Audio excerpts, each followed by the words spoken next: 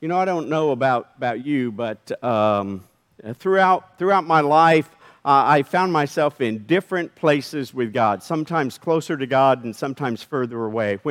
When I was a teenager and in high school, I was very active in the church and active in the youth group, and I felt this closeness to God that I thought would never leave me. And then I went off to college and drifted away from God and stopped participating in church and small groups and all of those things, and eventually found myself in a place where I still believed in God, but I didn't have that closeness to God. And then sometime about 1989, we moved to St. Louis, from Chicago to St. Louis for me to take another job. And soon after that, Deb quit her job so that she could stay home and take care of our children as they adjusted to this change in life. And before long, we found ourselves, as life slowed down a little bit, we found ourselves entering back into a community of faith and truly seeking this connection with Christ. And I remember sitting in worship one day as I was thinking and had been thinking for a little bit, you know, we had re-entered the church. We'd been going to Sunday school. Our kids had become active in things. Deb was doing mothers of preschoolers, and all of these activities were going on. And yet, I had this sense that there was something missing. I wanted this closeness to God that I had experienced at a youth, and for some reason I wasn't experiencing it, despite the fact that I was praying and reading Scripture and participating. And I was like, what in the world is going on? God, I want this closeness again. Am I never going to feel this again? And I heard this distinct nudge, or felt this distinct nudge. You just need to put one foot in front of the other and begin to allow the grace and the love that you have received to overflow from you. In other words, as I listened, I heard God saying, it's great that you're seeking after me, that you're praying, that you're participating in these devotionals, but you will never feel that closeness and that closeness of God's presence until you put into action these practices and this faith to which you aspire, until you begin to serve in this community of faith, until you begin to serve in your community, until you become the hands and feet of Jesus. And I can tell you that throughout, from that time forward, it began first by me participating in Stephen ministry, and eventually we participated in marriage encounter and Bible study and teaching Sunday school and doing things in the community. But I can tell you that as I begin to use the gifts and the skills that God had given me to take those things in which God had empowered me through the Spirit to make a difference in the lives of other people, until I began to put those into practice, there was still something missing. You see, all that God does for us and works in us, this whole idea of spiritual formation, this whole idea of us being aware of God's presence, of receiving God's love, of studying and learning what it means to live and to love like Jesus, it's all for the sake of other people.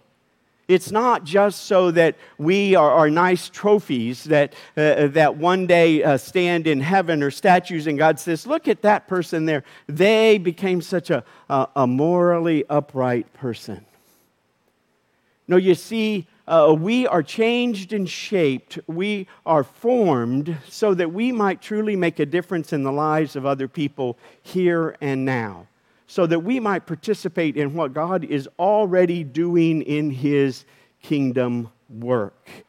And so I just want to remind us on this day that it is important for us not just to practice prayer and Scripture, but it is also important for us to understand where God might be calling us. And I invite us to hear a couple of passages.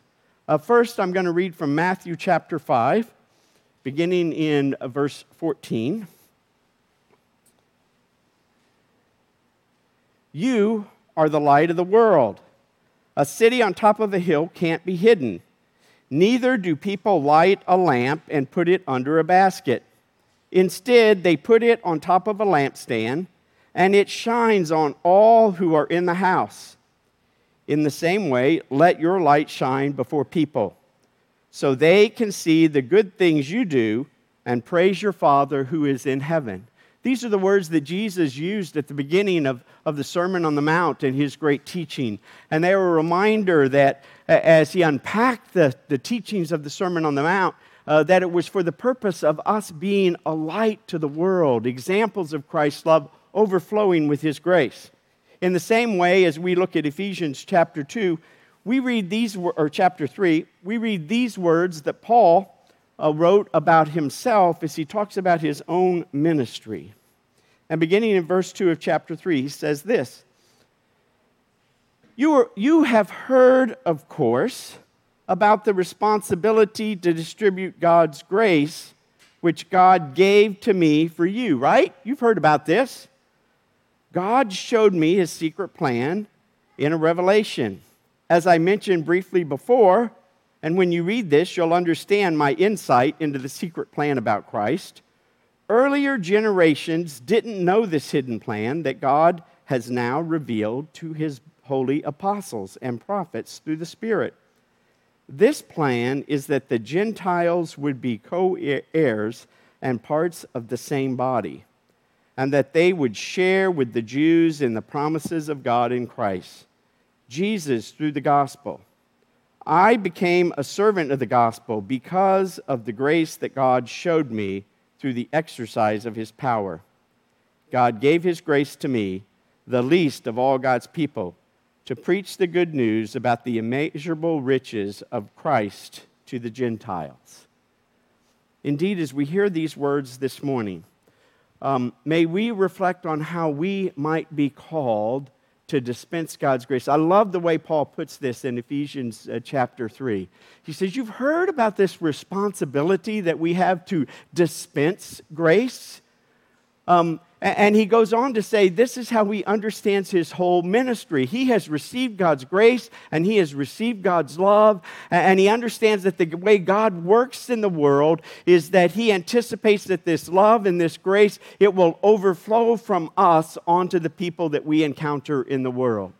He understands his whole ministry to be about dispensing grace upon others. In fact, in the Gospels, when Jesus sends out his disciples before his death and he sends them out to ministry, he sends them out to these different cities and he says to proclaim that the kingdom has come and to participate in the healing and the reconciliation of people within these towns. In other words, to dispense God's grace and God's love upon the people. Paul used the gifts that he had been blessed with to do that throughout his entire lifetime. And God calls each of us to be this shining light that not only speaks about God, but also puts into practice the teachings of Jesus Christ. Now, you know, as I said earlier, what I have discovered throughout life, I think since 1989, we have just sought to pay attention to where God leads us and guides us and the places in which he calls us to serve and to use our gifts. And the one thing that I have learned is that in different seasons, God has called me to do different things. When we had younger kids, we were more connected to families and we could minister to families. And in coaching my daughter's softball team, it enabled me to be around a group of people that I would not have been in contact with. And I saw that as an opportunity to reach out and connect with other people. Likewise, in work, I also had the opportunity to connect with people that I wouldn't normally see. And then as our kids got older and they left the house, we found ourselves less drawn necessarily to ministries around kids and families, but to ministries of folks who, in marriage and in participating in marriage encounter and sharing our own lessons that we have learned in trying to live in this marriage relationship with Christ in the middle of it and trying to help other folks who find themselves in the same place. And then at some point in time,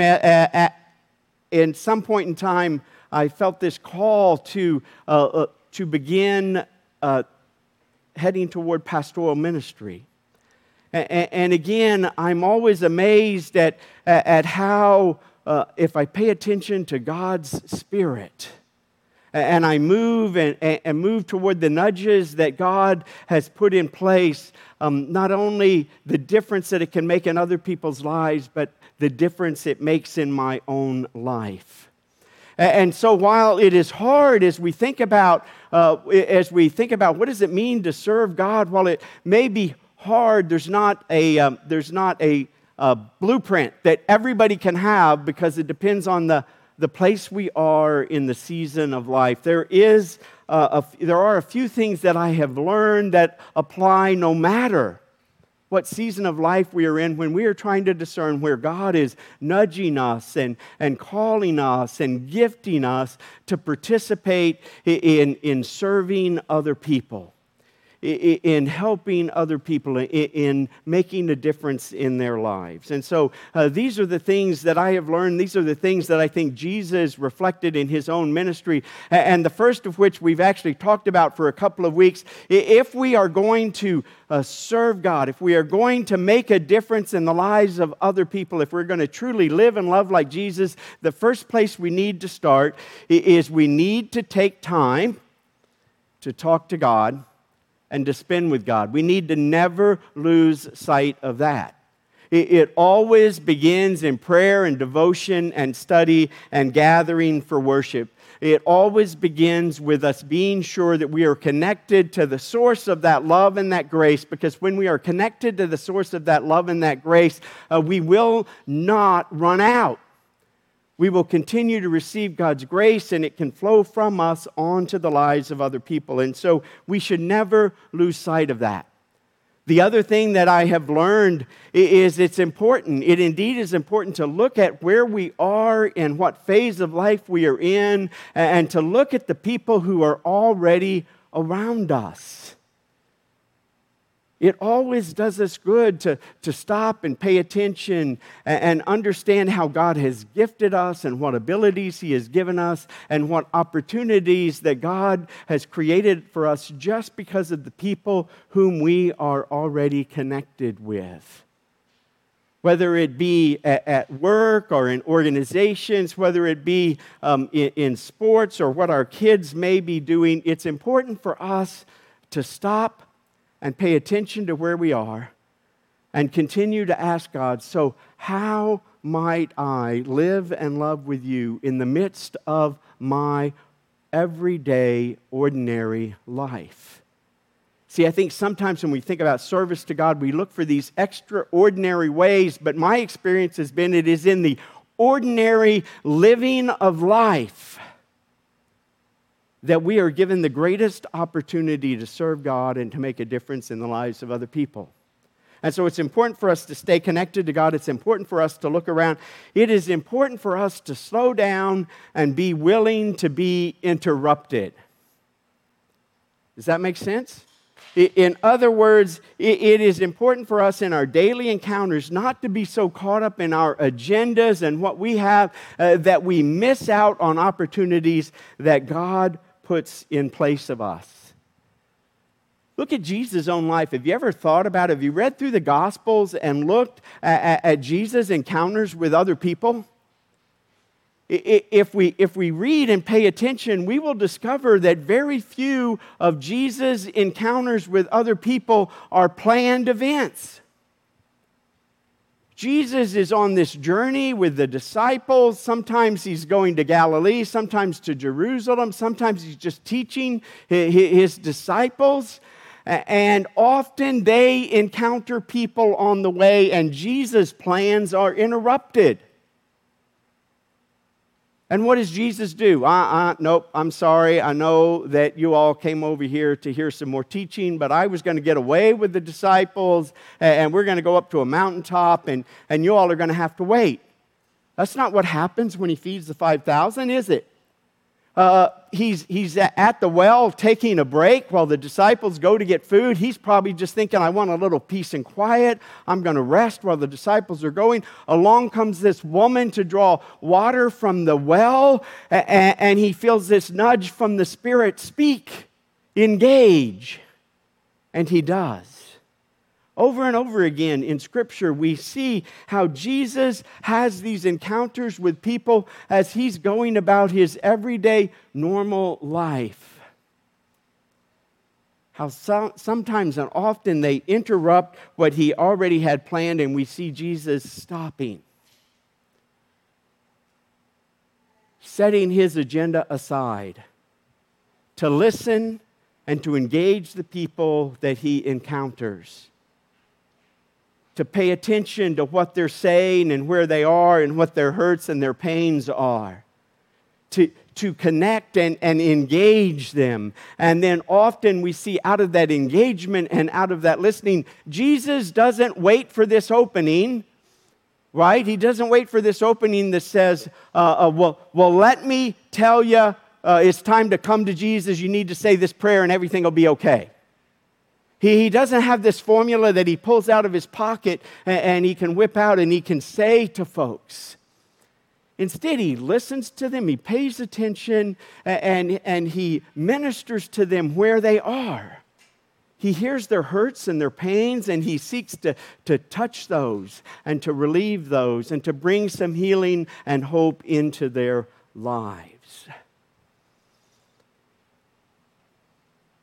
And so it is important for us, as we seek to understand what it means to serve God and to serve others, it is important for us to stop and to listen, to set aside our agendas, to truly care and listen to other people, take time to get to know them, take time to hear their stories, and then just be willing to allow the Spirit to speak in and through us in whatever ways we discern that they might experience God's love and God's grace. It may not even require us to say Jesus' name. It may just require us to silently remain by them and to hear them and to let them know that there is someone else in this world who cares. Another thing that I think it's important for us to do as we seek to understand what it means to serve God and to make a difference in the lives of other people is we need to be willing to get our hands and feet dirty. We need to be willing to get our hands and feet dirty. Again, look at Jesus' own ministry. At the Last Supper, we see Jesus kneeling and washing the feet of his disciples. I don't think we think about that too often. But in his days, people's feet were not the cleanest thing in the world. They didn't wear socks and shoes, they wore sandals. And so one of the things that folks often did when they came, and especially to dine, were that the servants of the household would wash people's feet so that all the dust would be off of them, and it would be like this refreshing that it would bring to them. And we see in this passage that Jesus washes the feet of his disciples, even washing the feet of Judas, the one who would betray him. We also see Jesus, we don't think of this because this is odd. We see Jesus touching lepers and touching people who were sick and ill. In Jesus' day, that was forbidden. To touch somebody who was sick, to touch somebody who was a leper, was to risk that you would be made unclean by touching them. And instead what we see is Jesus touches them. Instead of their uncleanness wearing off on Jesus, Jesus heals them. Jesus makes a difference, a true difference in their life, giving them hope and reconnecting them to a community. You see, serving God and serving others doesn't have to be this grand and glorious thing. It can be the things we do in our everyday life. And yet I also think, well, it's important for us to look around and see the people that we are already connected with, to understand the groups that we're already in, to look at our own gifts and how they might be utilized to serve God through the church and outside the church. It is also important for us to look and to make room for people who look different than us. It is important for us to also share with the marginalized of society. Oftentimes, they are not in our circles, and as a result, we don't even know truly what their needs and necessities are because we don't even have relationships with them. And yet again, if we look at what Jesus did, He ministered to people at the margins.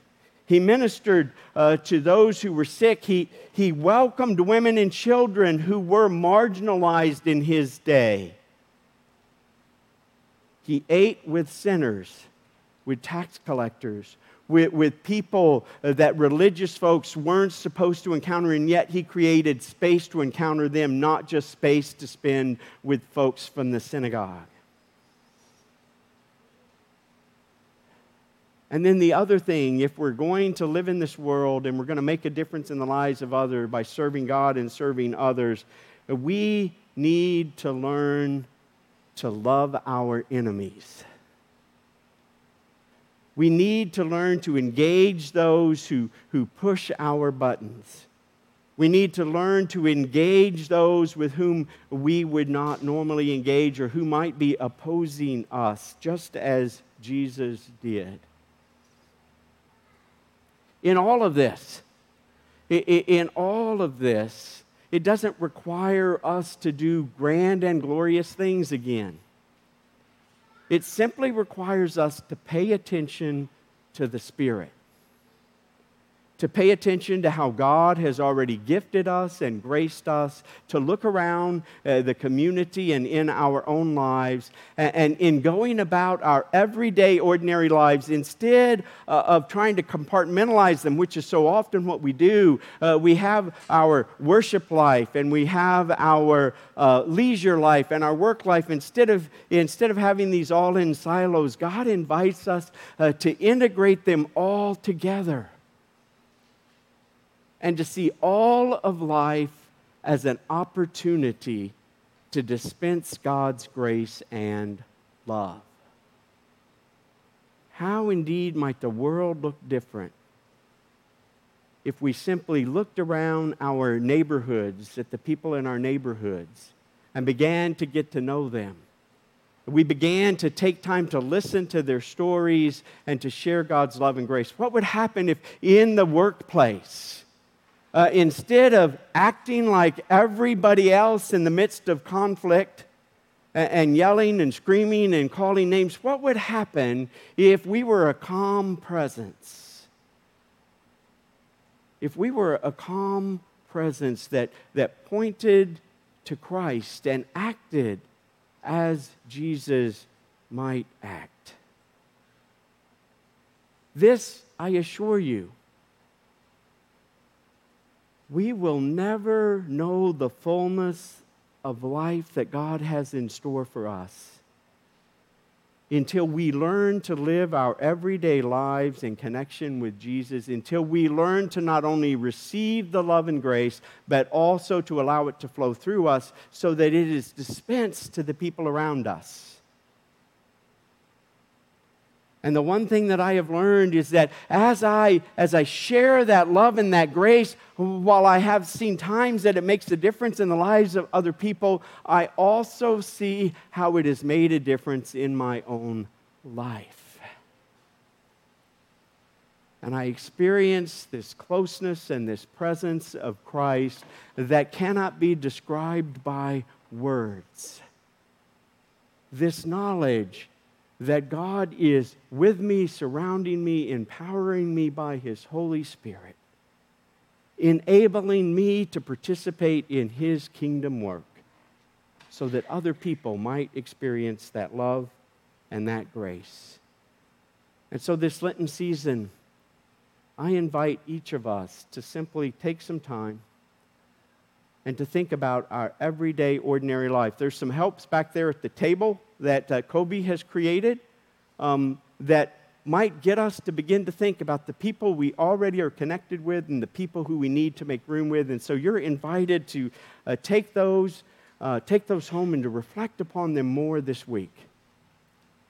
Pay attention to the Spirit and where the Spirit might be nudging you to look around, to welcome the interruption, to get our hands and feet dirty, and to reach out to those whom we may not normally connect with, even as we minister to those whom we already know.